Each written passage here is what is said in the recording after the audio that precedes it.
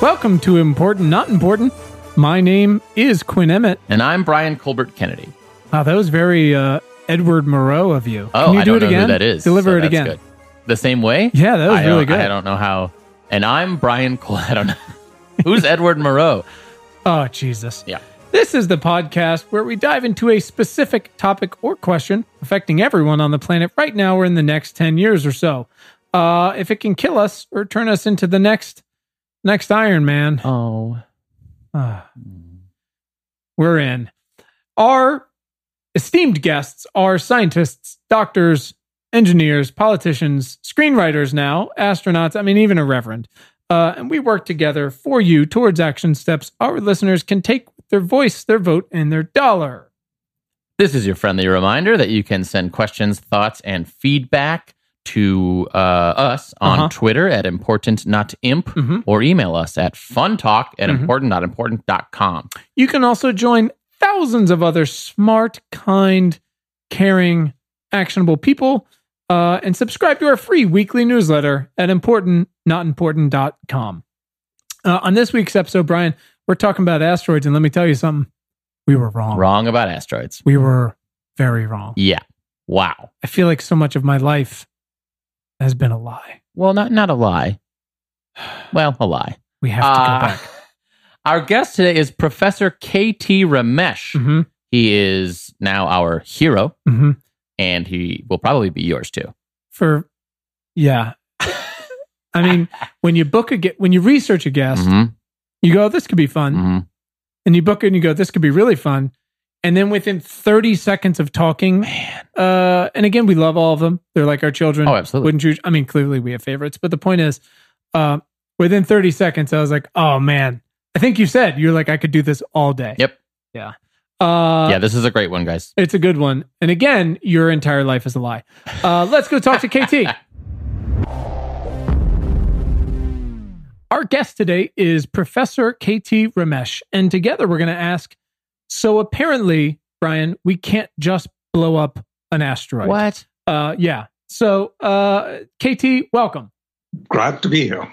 We are very happy to have you. KT, let us all know who you are and what you do, sir. Okay, so let's see. I go by Professor K.T. Ramesh, but most people just call me KT. I am a professor of mechanical engineering at Johns Hopkins University. I'm also the director of something called the Hopkins Extreme Materials Institute. And one of the things we study is planetary defense. We usually don't go into too much backstory, but the director of the Extreme Materials Institute is just too exciting. Yeah, that's incredible. How does one find that space, much less run a lab in it? And what, it just sounds, I have a 6-year-old, or I have young children, and 2 of which are boys. And I think they believe that they operate in the extreme materials space. They do not. I'm pretty sure I do also. Yeah, right. But I would love to hear about briefly how you got to where you are and what you do all day, basically. Sure. Well, let me start by telling you about the institute. So the Please. Hopkins Extreme Materials Institute, we call it HEMI for short, HEMI. It's basically an institute that's focused on trying to understand the critical problems that we tend to have when you are exposed to an extreme environment. So our tagline is we are protecting people, structures, and the planet. So that's sort of our range of interest. This is incredible. We're generally interested in those things that are really important but really complicated. Okay. And so, actually a great example of this. Imagine what happens if you saw a really bright explosion, right? A really large explosion. Let's say a nuclear blast. So what happens as soon as the event occurs, the light is so bright that you close your eyes, right? You're trying to avoid looking at it. And there are a lot of events that are like that, where the action is so intense that we look away or we close our eyes for it. And the nature of our institute is that's the place where we keep our eyes open. We've got instruments that really can look into the event, understand what happens during the event. So we are driven on those kinds of problems, the really intense problems where the energies are really high, a lot of things are happening in a very short time.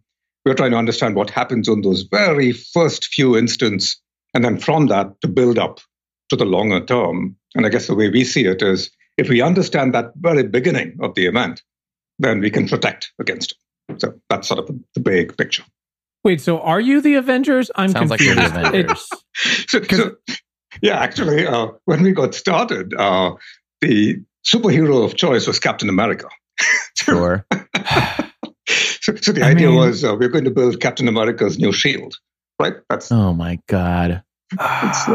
Well, we might have to pay you a visit. Let's never stop talking. Yeah, no. I'm excited. Okay. Wow. That's amazing. All right. So Dr. Ramesh, just as a reminder to everyone else and to let you know, what we do here is we're going to provide some context for our topic and our question today, and then dig into some action-oriented questions that get to the core of why we should give a shit about you and what you do, and what everybody who's listening can do about it. Does that sound good? Sounds great. So KT, we'd like to start with one important question, and you did cheat by listening to the other episodes, so you might know what's coming.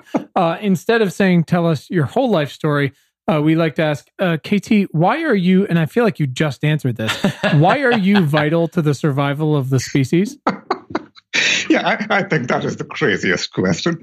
I don't know, man. You just told us what you do all day, and you literally, you said your motto is like basically you're the Avengers. Yeah, it's Avengers Assemble. So I don't want to hear that's a crazy question. Well, all right. So let me put it this way. I don't think I am important to the survival of the species, but what the kinds of things we work on absolutely are.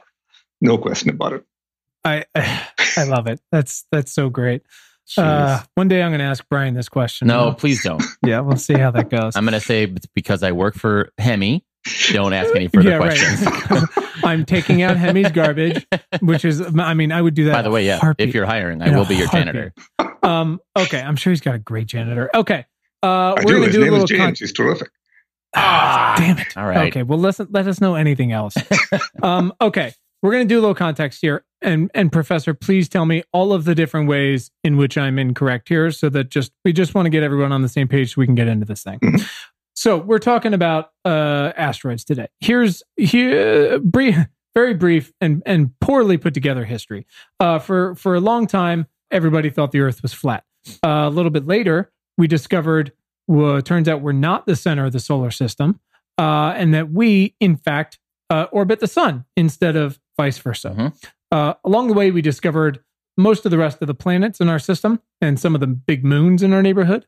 And in 1801, while drawing a star map, which I'm sure brought all the ladies to the yard, Giuseppe Piazzi, an astronomer and priest, accidentally discovered the first and probably not coincidentally largest asteroid, Ceres. Is that how you say it, Professor? Ceres, right? Ceres, yeah. So, cut to 197 years later, Bruce Willis saves the whole world in Armageddon. We love talking about Armageddon on this podcast. We had a matter of days before the big one hit, so we sent up this cantankerous crew of oil drillers, told them to drill to, I think it was 800 feet, drop a nuke, and book it out of there. We lost one guy, but otherwise everything is fine. Problem solved. Here's the thing. We are hit with stuff from space all the time. Dust and sand, some bigger stuff. Almost all of it burns up. Some of it doesn't. About once a year, like a car-sized asteroid hits our atmosphere, but that burns up too before it can, in movie magic, conveniently blow up a very specific landmark. But Earth hasn't always been so lucky, right? There are a load of ancient craters from the past couple billion years. Earth is about 4.5 billion years old, and there's enough of these craters with a radius over 50 miles, right? Any one of those would turn off the lights. Night. The asteroid that probably at least helped kill off my precious dinosaurs was, from what I understand, anywhere from, I think the crater is estimated from 100 to 180 miles wide. Is that correct? Right. And how big do we think the actual asteroid was? Probably about 10 kilometers. Okay, so large. So 2 billion years is a long time, though, right? So the solar system was a much crazier place back then. There was lots of stuff flying around, planets and moons being formed, etc. But still, at some point, something particularly nasty is going to come our way, and we need a plan to deal with it because the dinosaurs did not, and that's their fault. But there's a bunch of different ideas. Popular culture has, probably for worse, for better, worse, honed in on the blow shit up idea. There's some bad news recently, and Dr. Ramesh has been in the news discussing why that plan is not so great. So, with that, for some quick context, let's talk about our question here, which is apparently we can't just blow up a killer asteroid. So, KT, if you could just dash my dreams entirely, please. Oh God, that sounds great. So, I saw a simulation. I believe it was in the Washington Post and linked a few other places. It was very 2D. It looked like a game of asteroids, but it was more or less terrifying. It's like the asteroid equivalent of the T-1000 Terminator healing up and coming back together in Terminator 2, where you're like, oh, we can't actually kill this thing. So in it, we blow up a lot, but not all the asteroid. And then, Brian, you got to watch this thing. I can't wait. Because of the gravity, all the pieces come back together. Oh my God. So, Professor, what happened here? How did we get to that point? Where did you stumble onto this?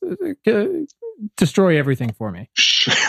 Okay, so actually, your history, your overall big picture was actually very good.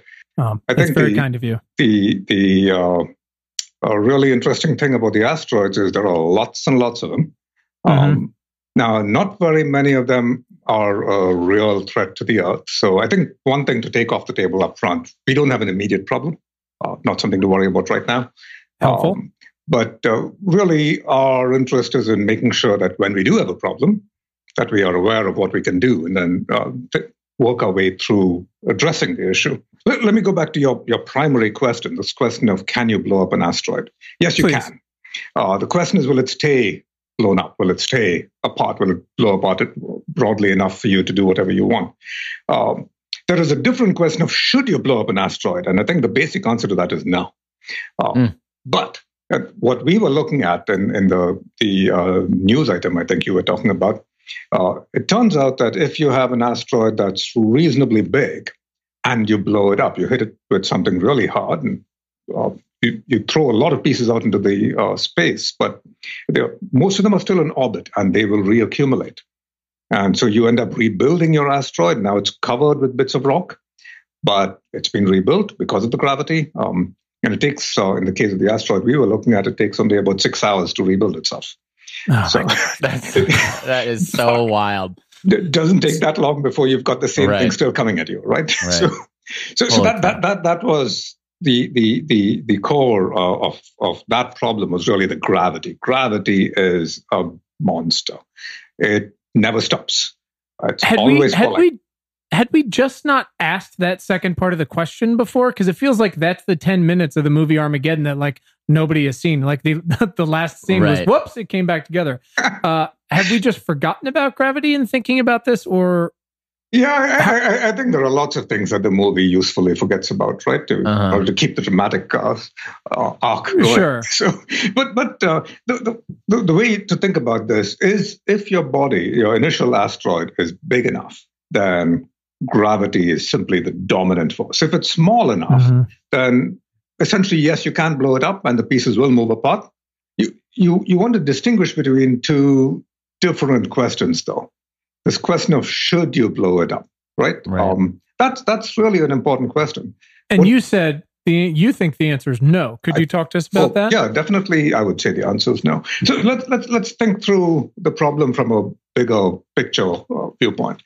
So you have an incoming asteroid of some size, and really the concern you have is that it's going to impact the Earth. And if it impacts the Earth, then it has some consequences. Now, the consequences depend on how big it is and what it's made of and where it impacts.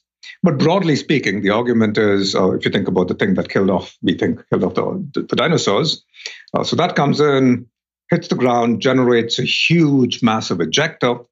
So lots of stuff that's thrown up into the air. Some of it goes into orbit. It comes back into the atmosphere. And then the atmosphere itself is disrupted because you've got all of this stuff in it. And so that change in the global climate is part of what causes the problem in terms of extinctions, right? So that's one kind of event. Now, the real thing you want to do there is to avoid the impact in the first place. So the way you think about the impact, Earth is moving along its orbit, the asteroid's moving along its orbit. And the reason you have an impact is because there's a point in space and time where the two want to be in the same place. That's the impact. So ideally, what you want to do is move the asteroid just a little bit so that it either goes ahead of the Earth or behind the Earth, and so it misses you entirely. That's all you want to do. You really don't want to do anything else. Imagine what you do instead is you blow it up, but it's still going in the same direction. All you're going to do is take all of that stuff and couple it into the Earth's atmosphere. Really not helping yourself very much there. Right, that makes sense. So you'll have some smaller pieces that burn up, but now you've got I assume thousands of larger pieces. You could. So now the question is how big the thing is, right? So if the thing that was coming in initially was relatively small in the first place, well, okay, it'll cause some damage, but not too much. But the bigger it gets, the more stuff the more mass you're going to couple into the atmosphere. And then you get this effect of you put all this energy into the atmosphere, you've got all this chemistry coming from whatever molecules you've got, whatever kinds of compounds you've got in the body coming in. And broadly speaking, humans are much more sensitive to what happens in the atmosphere than anything else. We live on the skin of this planet, and we are really sensitive to what happens around us. We've also ruined it, but that's a different. That's another argument. Yeah, whole different conversation. Anyways, so that's really the big thing. So generally, what you want to do is work really hard to move the asteroid just a little bit. All this effort you put into blowing it up doesn't really help you. Got it. Okay, that makes a lot of sense. Interesting. And you said that there's no immediate threat, which is so wonderful to hear. It's great. I had a lot of plans for the next couple of weeks.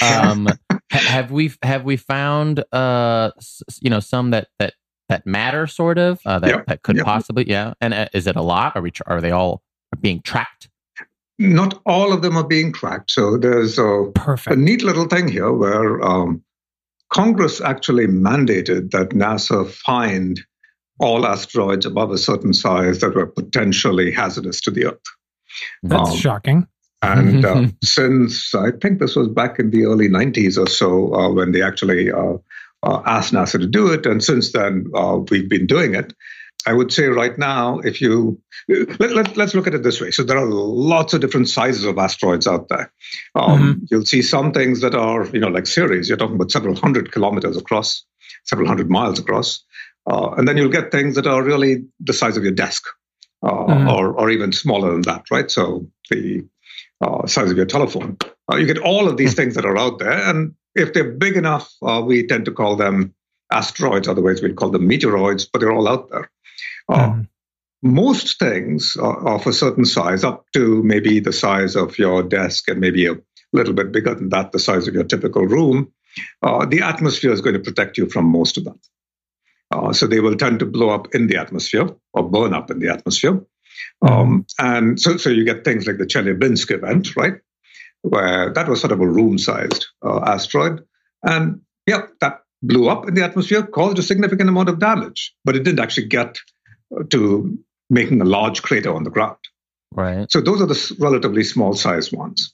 Then you'll get, so let's just think about asteroids sort of in the, 10-meter kind of size, so like a 30-foot kind of size, and then going up to a 100-meter kind of size, 300-foot, let's say, and then a kilometer, so let's say a mile, and then going up to 10 miles and up. Just think of that range of sizes. Essentially, if it's less than 10 meters, it's likely to blow up in the atmosphere somewhere. It'll cause some damage. It's nice to be able to respond to that. There are some other risks about that I'll talk about, but typically those are airbursts, and they're not going to cause major devastation unless they are fairly large. Yeah, go ahead. Let me ask one question, just again, trying to take a step back to understand. We talk about there's so many different sizes and most of them burn up. Is there like a threshold of, and I imagine it's more complicated than just size as in what the composition is and the materials, but is there sort of a size that doesn't burn up? Sort of, what is the minimum that we're tracking? I guess you said Congress has to track over a certain size. Right. I'd say if it's over a kilometer, it's going to get to the ground. Okay. So if it's less than that, now it depends on what it's made of. Gotcha. Got it. And if it's less than 10 meters, it'll probably blow up in the atmosphere. So it's you're absolutely right. What it's made of does matter. It particularly matters in the smaller sizes. When you get really big, how fast it's moving and how much mass and momentum it's got with it, that's really what begins to dominate. I was just going to ask that. So there are varying speeds at which these things could be flying at us. That's right. So typical asteroids coming at the Earth are moving at between 15 and 20 kilometers per second. So a little over 10 miles really a second. Slow. Yeah. Perfect. Great. So they're really moving. Wow. Now, if you get to a comet coming at the Earth, that might be more like 50 kilometers per second. So comets come in much faster. Oh, perfect. Even though we have a bunch of science nerd listeners, I'm going to interrupt real quick and ask you if you can, for them, define the difference between an asteroid and a comet for us. Oh, sure. All right. So asteroids, and the distinction, there are some bodies that sort of sit in the boundary here, but let's talk about the big picture. The asteroids are basically bodies that are typically, most of them are inside the orbit of Jupiter. They're mostly going between Jupiter and Mars. And then there are a few of them in orbits that are closer to the sun. So just a quick reminder on the solar system, the way it's built, right? You've got the sun, then going out from it, you've got Mercury, Venus, Earth, Mars, Jupiter, and then Saturn, Uranus, Neptune. Most of the asteroids, we call them in the main belt asteroids, they're sitting between Jupiter and Mars in that area. Then there are a few that are closer to us. We call them near-Earth objects, things like Eros and so forth, that have orbits that are somewhere close to the Earth's orbit. But asteroids are typically captured in this near vicinity. Comets, most of the comets that we see come in from much further out. So they are sitting way outside the orbit of even where Pluto is. Most of them are sitting way out, so we don't see them at all until they begin to get close. Just waiting. They're just waiting, yeah. Stalking planning. us. Yeah. So there's something out there called Oort's cloud, and I'm not sure I'm pronouncing it right, but that's what I've always said, Oort's cloud. And this is That's how I pronounce it. way out there. That's where most of these comets are. And every once in a while, something disturbs them from their orbits there, and then they fall towards the sun. And so as they're coming in from so far out, they begin to really pick up speed as they come in. And typically, they'll come in on an orbit that either ends up swinging around the sun and then they disappear forever, or sometimes they swing around the sun and they get caught by something and then keep going around. So you get some comets that sort of go between the orbit of Jupiter. They sort of swing between Jupiter and the sun and go back and forth. Those are a little slow. If they're sort of comets around Jupiter and then coming back from there, they're not as fast as the ones that come in from way out. Gotcha. So that's one distinction. The other difference is we think the comets are probably a little more porous, a little more snowy, a little more icy than most asteroids are. Gotcha. Icy bullets of death. Great. So going back to your question, though, about what we're likely to see. So I think if they are over a kilometer in size, we believe we probably found, 95% of them. If they are sort of the size of the iceberg that sank the Titanic, we're probably looking at something that maybe we know about 30-35% of them. So there are quite a few out there that we still don't know about. Great. And how big was there? I believe it was I don't know what it was. Was it a meteor that exploded over Russia? Was that 5, 6, 7 years ago? Yeah, that's right. 2013. That was the one that blew up over Chelyabinsk. Yeah, that was an asteroid that blew up out there. Some beautiful movies of that, right? From the dash cams that people had. Right. That was incredible. Yeah. So how big was that baby? So that's probably the size of a big room. Now, I was going to say it's not very clear exactly what size it was coming in. That's sort of our estimate based on what we've observed. Yeah. And sorry for 1,000 questions, but this is just life planning here on my part. So why did that one explode in the air as opposed to creating an impact? Yeah, so basically it wasn't big enough to do very much, to get all the way through the atmosphere. The atmosphere is really quite a protective thing for us. So actually a good thing for your listeners to think about. Anytime you walk out and look up into the night sky and you look at the moon, right? And you see the man in the moon, or what we call the man in the moon, those are the scars of asteroids hitting the moon. And so every time you look up, you are seeing the consequences of those kinds of impacts. if you look at Mars, it's covered with craters. You look at Mercury, it's covered with craters. Earth also has a number of them, but it's much harder to see them, and we've been protected a great deal by our atmosphere. So the atmosphere is really helpful. The thing that happened with Chelyabinsk, the atmosphere really stopped it. Right. And we've also, I have to imagine that there's a number that just disappear into the Pacific and things like that, both That's right. over time and now. I mean, no one else has 70% water. Yeah, and you know what also happens is back maybe 200 years ago, we rarely saw these things, but now we've got people living everywhere, and we've got lots of people looking at various kinds of cameras all the time, and so we observe many more. It doesn't mean that we're getting hit more often. It's just we're observing more. That's all. Right. Sure. And again, I do think that context is important, which is like the solar system and the galaxy and universe in general was a much different place 2 billion years ago. Yeah. You know, even 65 million years ago. Right. I wonder if you saw, and then we'll get back to sort of planning, the news recently about the gentleman who doesn't even have a degree, I believe, in paleontology, that thinks he found the 3-hour window when the Yucatan, the quote unquote dinosaur killer hit. Wow. He believes he has found the strip and thinks that it hit hard enough and was hot enough that it sent up glass into the air and it came back down, and that he has found this. He can identify literally down to a 3-hour window. Whoa. I was listening. It was in the news, and then Radiolab, who had done an episode on that event about 6 years ago, did a follow-up episode very recently, and we'll put that in the show notes. It's fascinating, but they're kind of like, boy, there would have to be a hell of a lot of evidence for that to be right.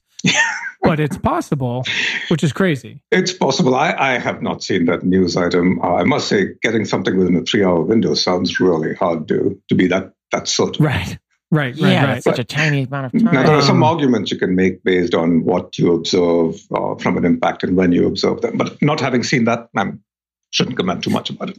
Yeah, and one of their sort of positions was basically this thing was so large, and I believe you said about 16 miles. So I think typically people say about the size of Manhattan.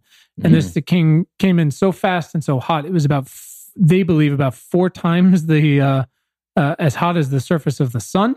Whoa. And buried so deep, and it sent up so much glass. There were people, and again, this is all very, I wouldn't say controversial, but up for debate always, and I think probably always will be. People have said, oh, well, it sent up a bunch of stuff into the sky, and then the small plants died off, large plants, smaller critters, and then the dinosaurs over time, as they got sick and didn't have anything to eat. And this new argument is, this was so hot and so fast and so large and sent up so much glass and changed the temperatures that basically everything was dead within a few hours, as opposed to sort of weeks and months and things like that, which is, I don't know. It seems crazy to me, but pretty wild. Yeah, that I have not seen that. It does sound a little faster than I would expect, but right. Yeah, not having seen the data, it's hard for me to go one way or the other on that. Yeah. No dinosaurs left to tell us about right, it. Either, that's right. Wouldn't that be great? Yeah, there's a good bit of signature of the event, right, that people are looking at. And so I guess that's the question. How do you piece together a story from the signature of things that are left on the Earth? And, the Earth has a lot of activity on it. Sure. So wait, isn't the signature called the KT boundary? Yeah, I love that.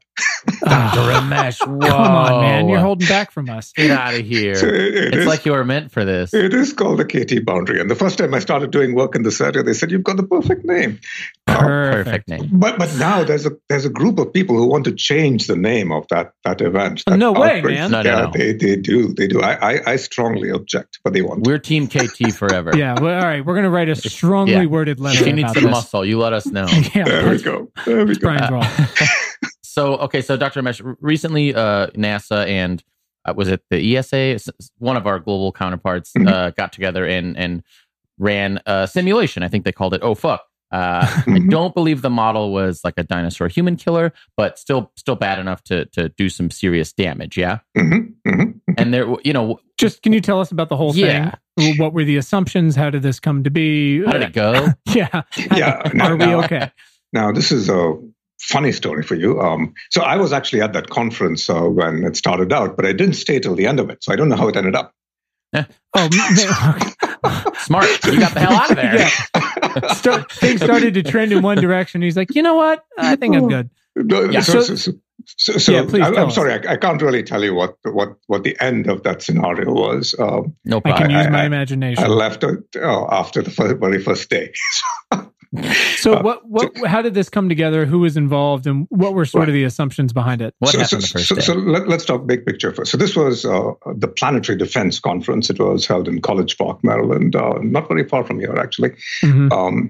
And it's one of these things that's held every couple of years, I believe. This time it happened to be close to DC, so that also made it a little easier for folks to come by. There were a number of countries represented, lots of talks. It went over 5 days from Monday through Friday. Some talks were as short as, 10 minutes, 12 minutes, and some went on 18 minutes or so. So all relatively small talks. Yeah. But fundamentally, there were people there from most of the space agencies from various countries around the world. I think there are something like 18 countries now that have some kind of a space agency, at the very least, maybe a satellite up there that they use. Some, of course, are much larger than others. So NASA is the big gorilla. The European Space Agency is very large. Of course, the Russians and the Japanese have fairly large programs. The Chinese do now. So all of those folks were represented in various ways. So NASA has something called the Planetary Defense Office. There's a Planetary Defense Coordination Office that has some funding to go to work in these directions. My own feeling is it would be good if they had much more money than they do. But I was going to say, when you say some funding, it makes me feel like, boy, God, there could be a lot more emphasis there. Yeah, you got me on that. So this Planetary Defense Coordination Office is its intent is to do a couple of different things. One is, of course, to understand what's likely to be the concern coming down. But the other side of it is to ensure that you have a process in place so that if there is an event, then you know how to respond to it. Hey guys, it's Quinn. If you're listening to this, you obviously like podcasts, and you probably like music too. On Spotify, you can listen to all of that in one place for free. You don't even need a premium account. On Spotify, you can follow your favorite podcasts so you never miss an episode. You can download episodes to listen to offline wherever you might be, and you can easily share what you're listening to with your friends via Spotify's integrations with social platforms like Instagram. Spotify has a huge catalog of podcasts on every topic, including the one you're listening to right now. You can just search for Important Not Important on the Spotify app or browse podcasts in the Your Library tab. Very convenient. And of course, you can follow us so you never miss an episode of Important Not Important. Spotify is the world's leading music streaming service, and now it can be your go-to for podcasts too.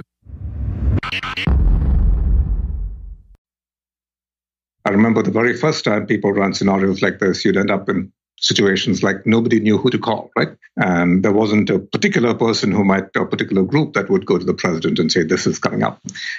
So there were a variety of lines of communication that were not in place originally.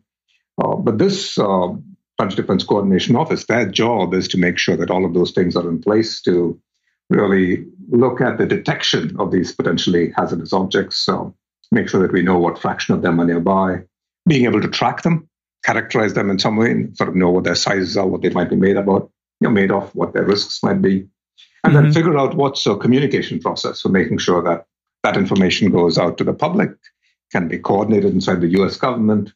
How do you coordinate with other countries? Because if you have an event like this, it's going to be a global risk. It's never likely to be just a national risk. It'll be a global issue. So all of that coordination. So there is a group now that focuses on that. I think they do it really well. The Europeans also have a planetary defense officer.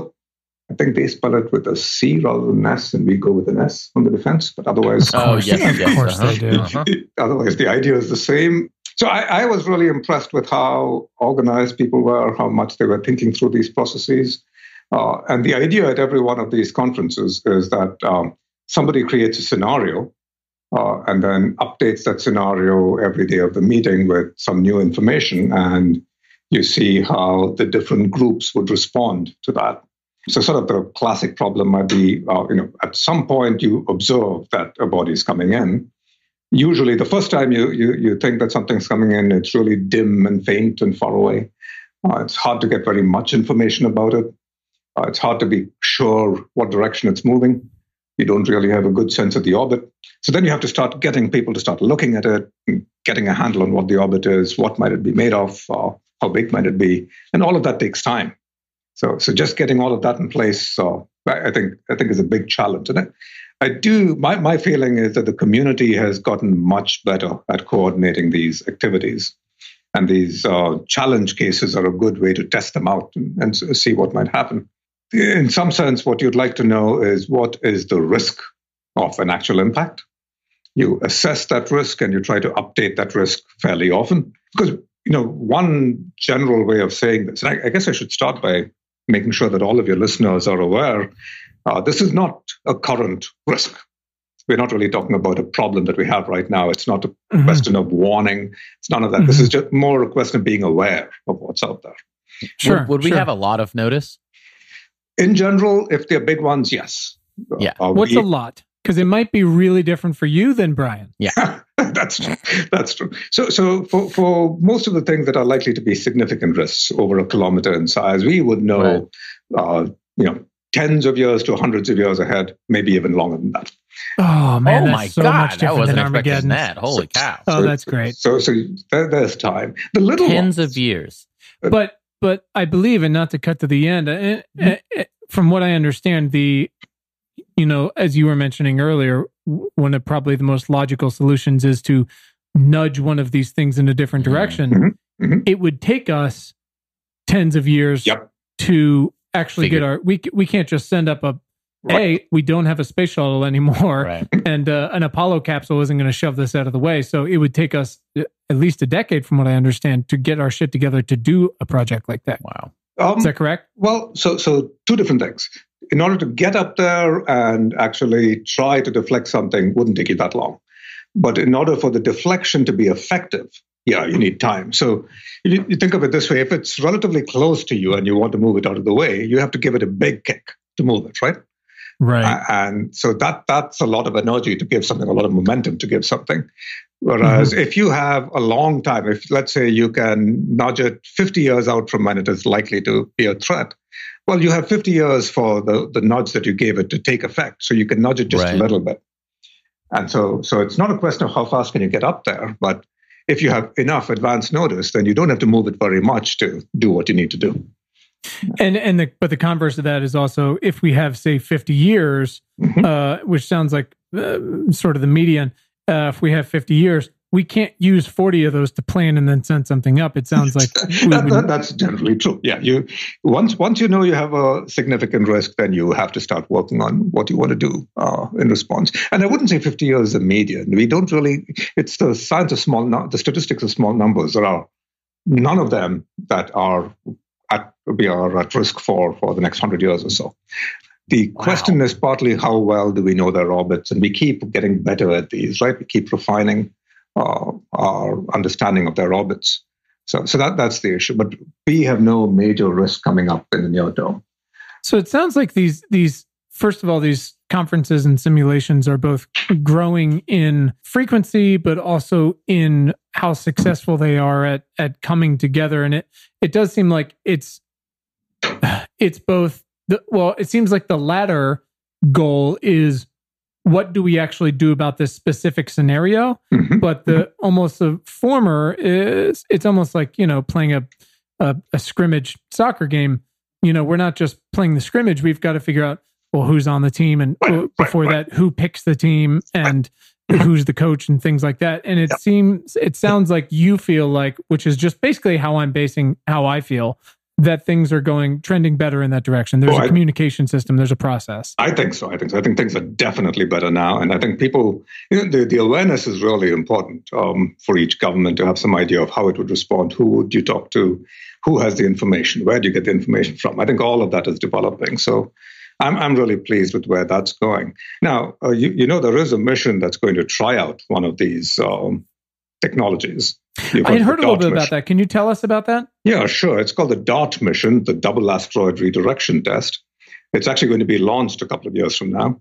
So this is really sort of a technology demonstration. The idea is, so maybe let me back up for a minute. So when you want to move an asteroid, there are basically three ways you can move it.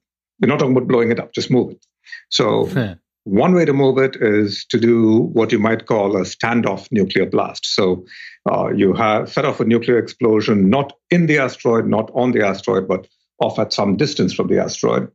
And then that has essentially you couple to the surface of the asteroid, you generate X-rays or a bunch of other things, and you can push the asteroid a little bit with that. That's one way to do it. Another way to do it is with something called a gravity tractor. That is, you take another body and you bring it around the asteroid, and then you go in orbit around the asteroid. And effectively, it's like shifting the center of mass, and so slowly you can move the asteroid that way. And the third way is called a kinetic impactor. So you take something and you hit it. And you're not hitting it with the intention of blowing it up, but you're hitting it with the intention of moving it. And so that last technology, the kinetic impactor, is what is being tested out in this DART mission. So if I remember right, it goes up in something like June or July of 2021 and will actually make impact in November, December of 2021. Interesting. So it's a full-scale test. I mean, so this thing has all been designed and people are setting up to launch. And there's a whole sequence of groups that are trying to work on this. So it's really run by NASA. It's part of the Planetary Defense Program. It's managed actually being built at the Hopkins Applied Physics Lab, just down the street from where I'm sitting right now. It's got some really cool technology on it, but fundamentally what it's going to do is move towards a double asteroid system. So a lot of asteroids out there are what we call binaries. They have one body spinning around the other. This is one of those. The asteroid is called Didymos, Didymos. And so there's a big asteroid and then a little one. The little one is the moon. It's called Didymos B. A number of us in the business call it Didymoon, but the official name is Didymos B. I love inside jokes. That's so good.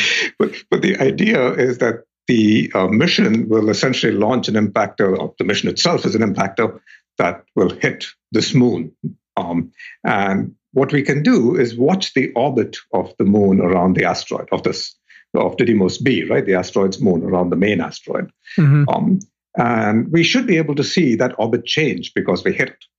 And we can measure how much that orbit changed. And so that way we can measure how much of an impact, of an effect we had through this impact.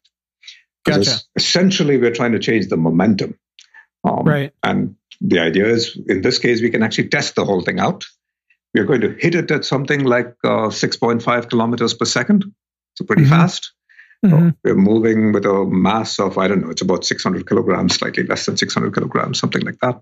And so this entire thing is set up now. There is a mission that we hope will go along with it. There's sort of a little CubeSat that will be launched along with the primary mission. The CubeSat's actually being designed and built by the Italians.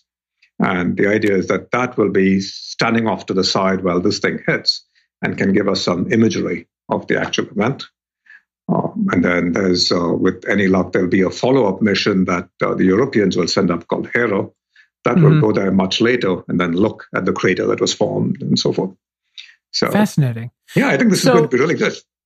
Yeah, it certainly helps to have some actual tangible results. So good news is as you said, things are coming together better and more efficiently and more robustly. It doesn't seem like, at least entirely, it's a case of, well, we need to see what we're dealing with before we do anything. We do have some systems in place, which is great. Are there things on the science side that we can plan for that will apply to most or many, if not all, asteroids of sizes and speeds and timelines on the science side? Absolutely. So I think one of our big questions is what happens during the impact, just simulating the impact event itself. This turns out to be really hard to do. It's one of the things I do for a living. And the issue is this: most experiments we do in the lab, these are lab scale. These are the kinds of things I can hold in my hand and then I shoot at it. But now we're going to go up to an asteroid and this thing is, the size of a building or bigger. And how do we know that what happens in the lab will apply to what happens on that asteroid? And the answer is, well, we do experiments like the DART mission, and then we have to do simulations and try to predict what's going to happen. So that's what we do. And I think a real investment in that science is something that a lot of countries are thinking about or working on.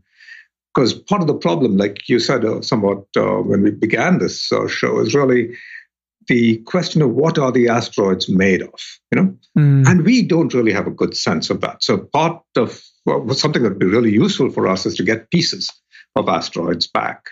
There are a couple of missions that are doing that right now. One is Hayabusa 2 at the asteroid Ryugu, and the other is OSIRIS-REx at Bennu. Both of those are going to come back with pieces. We're going to be able to look at that. We'll get a better sense then of what the asteroids are like, and then be able to use that to estimate what's going to happen when we impact them. So there's sort of this interesting place in the field where you tend to think every asteroid out there has been hit so many times over the eons, right, that it's been fractured many times and then is pulled back together and held by gravity. The question is, how strong is that thing? Is it just a collection of dust that's being held together? Or, that would be great. Yeah, that would be easy to move, maybe, but maybe not, right? When you try moving, maybe it just goes poof. The other side of it is how consistent are these things? Are we likely to find most of them are one way and a few are solid rock? Right. Are most of them basaltic versus other types? So we have some sense of that using spectral observation. Basically, you can look at them with telescopes and say a good bit. But there's a lot that you really can't get until you get a piece of it or until you actually hit something. So I think that science is the really important stuff. And I think NASA's DART mission, that will be the first mission to actually do planetary defense, the first mission to actually measure the asteroid deflection, and really give us a close-up view of a binary system. So I'm hopeful for a great deal from that mission. That's a pretty big deal. Hopeful is probably the word I would use as well. Yeah. KT, it seems like, for the most part, we're pretty prepared and we have a good grip on this. But are there, there must be some obstacles, some things that are frustrating to you and scientists. Can you talk about those? Sure. Process-wise or science-wise, besides what we just don't know. Yeah. There's obviously things we don't know, things that are coming from the sunward side, things that are comets, things like that. I would say, broadly speaking, we really need to be investing a little bit more in detection of things and characterizing them when they're far away. So I think that's an area where we need to invest more effort generally. We're certainly investing more than we were 20 years ago, but our understanding of the risk has gotten bigger, and so we need to be more aware of it. So I think that's one area. There's another, which is just communication. So if you have something like Chelyabinsk and it's happening, that happened suddenly. We didn't know it was going to happen. We were actually looking at something else when that thing came in. And just ensuring that there's enough communication among governments that nobody sees something like that as a threat. That kind of thing is important too. And that was just because that was too small, right? That's right. That was just too small. It was coming from the sunward side. That was one reason it was hard to see. But I think this whole business of doing the science about the impact event and the fragmentation process and being able to communicate risk to people and to governments, I think that's a really important place. And so that's an area I'd like to see more investment of people. It's not just money. It's people actually deciding, this is important for us to understand. Sure. We are, as a civilization, much more exposed than we were 200 years ago because we cover much more of the globe. We're using such interconnected systems. We That's talk right. about there's solar flares all the time, but a real coronal injection, what that would do to our electric grid and GPS and things like that. We've become so reliant on these amazing technologies that are connected and That's right. all of that. But boy, we could be in the dark ages real fast. I mean, I guess so. On that topic, before we move into sort of action steps here, you talk about we wish we had more people that cared and could put more effort into it. There are, and this is a lot of what we talk about, we also try to cover good news things, but there are a lot of figurative and literal fires to put out these days. And so I can empathize with folks feeling like, look, KT said there's no current killer asteroid coming. Can we just put that on the back burner while we save democracy and sea level rise and urban heat and bad water and bad air, et cetera, et cetera? I definitely see both sides of that. At the same time, we would really feel like assholes if all of a sudden we just were not prepared for this. But how many people, you say you'd like more people involved in a more of a focus. How many people like you and like, sort of the NASA Planetary Defense and European Space Agency, are there actually actively working on this stuff? Yeah, it's a good question. Hard to get really good numbers, but I'd say a couple of thousand, a few thousand. The question of how active, some people might be doing it occasionally and others focused on this. So a couple of thousand, let's say. Your point about risk, I think, is a really important one. That we've got a variety of things that we ought to be worrying about as a civilization. Some of them are near-term. Some of them are long-term issues that, you have to do things in the near term to take care of the long-term.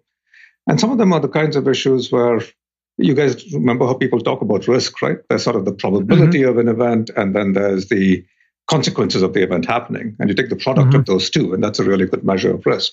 So this business with asteroids, for instance, it's a very low probability event. But if it does happen, it's a very high consequence event. And that's why the risk is high. And so for those kinds of things, what you really need is in-depth study so that you understand what that risk is. You can categorize it, be able to respond quickly when you need to. That's the way in which I would look at this. Sure. If you try to do it only when the event shows up, you're not going to have enough time to respond. Now, that's true of a lot of other major risks that we have too, climate change being one of them. But yeah. Sure. Yeah, we've done it. That's another one we've done a poor job on. It would be great if one of these things went well. So let's get into sort of more action-oriented stuff here, just to try to close this out. How can our listeners become better and more, I guess, frequently informed, knowing nothing is coming? We've said that 100 times, about sort of our progress and our options without turning into conspiracy nuts with tinfoil on their hats. Here, are there specific resources or places to pay attention to? I mean, obviously, we'll talk about it whenever there's something pertinent like the conference, but I'm curious if there's more firsthand knowledge. Well, yeah, so there's a lot that's really managed by the Planetary Defense Coordination Office that NASA has. I think that's a really good place to go. Number of labs that spend a significant effort on this kind of thing. The Johns Hopkins APL, the Applied Physics Lab is one, JPL is another. And so a number of websites like that you could go to. That will give you current information. NASA runs a neat little website that shows all the current NEOs that are out there. You can go look at that. Near Earth objects, that is. So I think there's a lot of information that comes through the science community that is designed to be consumed by the public. And I think that's certainly the first place I'd go for that. I do, from my experience, as a little bit, it's easy for some in the media to move very quickly towards trying to sensationalize threat.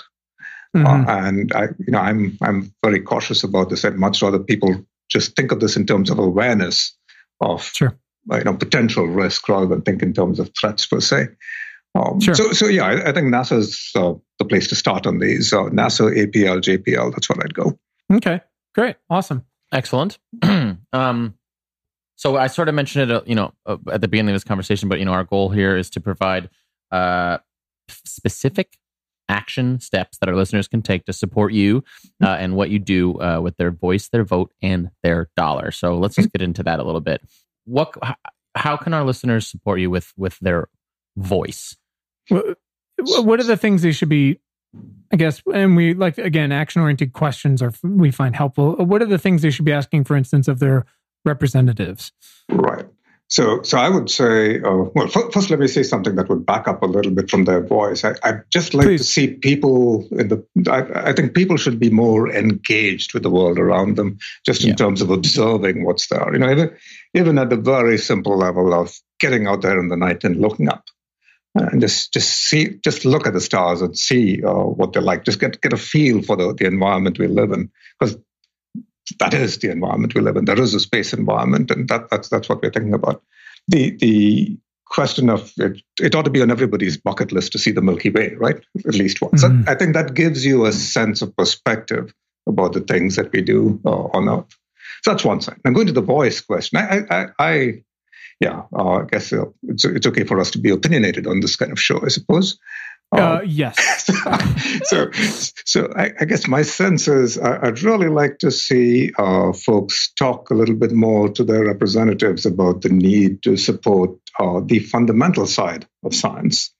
I think by and large, the American public in particular is very comfortable with the idea that technology is important and it has an impact and so forth. And it absolutely does. But there's a fundamental side to this where we have to understand the basics. Sometimes the output of that kind of science takes a long time before it gets to technology. It might be 20 years, 30 years out. But it's really important to do that. When there's a really nice line in that movie about the Higgs boson. I forgot the name of the movie. There's a really nice line in that where somebody asks the astronomer, so why are you looking at this? And he points out that, when radio waves were first invented, were first discovered, they weren't called radio waves because nobody had radios, right? Right. So I think that there's a lot that you do in the basic sciences that has big impact down the line. And I'd like to see people ask their representatives to continue to support the basic science. That's really what keeps us ahead of everything else. So, you could think of it in terms of national competition. That's certainly true. But even as humanity, in terms of the impacts we're having on the world, keeping us ahead of that, I think that basic science investment is really important. And, voting, vote where your heart is. I think that's the way to do it. So I guess that ties into anything specific they should do with their dollar besides pay their taxes and then tell their representatives what to do with it. Are there any private groups or NGOs or labs or anything like that where they can send their hard-earned money, things like that? Yeah. Well, I'd certainly like it if people wanted to support my institute, but that would be a little parochial. I guess the thing I would say, I really believe in supporting young people who try to pick up science and who are interested in it. So I'd really invest in your school systems and the folks who really look at the teaching of science, getting that across. We seem to be moving a little bit away from it in terms of the broad populace. I think we're becoming too selective there, and we need a broader willingness to engage on the science front. So that's where I'd invest in your local school system, in your local library, on the science end of things. I love that. And we are moving away from those things, and it is pretty frustrating. Yeah. Doctor, this has been incredible. We're going to bring this thing home here. If you're good with that, we have sort of a lightning round, not really a lightning round. Just the last few questions here to bring it home. Dr. Ramesh, when was the first time in your life when you realized you had the power of change or the power to do something meaningful? Ooh, that's a tough one. First time in my life. Huh? Oh boy. Actually, something that sticks out. Anything. Yeah, I guess really when I got into this whole business of trying to do things with my own hands. So I was trying to do experiments when I was starting out as a graduate student. I grew up as a person who could do math, but I could never build anything. And then the first time when I realized that you could actually put things together and make something happen, I remember at that time I was working with a laser, and the laser didn't work. And there was this moment in time when I walked through all the pieces and I realized that, all those equations meant something, and every knob I turned was affecting it. And I could actually make something happen. That to me was big. I got the realization that there are these fundamentals that come together and you can build really effective technology. For me, that was a big one because I'm very much a tech buff. Sure. That's awesome. Professor, who is someone in your life that has positively impacted your work in the past 6 months? 6 months. Yikes. Well, so maybe, I guess for me, really, that is my students, my graduate students. So these are the folks that, we get to talk about things, but the grad students do all the work. That's how life is in an American university. I get a chance to talk about what they've done. But, for instance, the work you were talking about in the media, that was my graduate student, Charles Almayer. I've had a number of these students who graduated, got their PhDs in the last year or so. I think they have had a big impact on where we are. Charles is a good example. Without that simulation capability that he developed, we'd never have realized how important that gravitational piece was.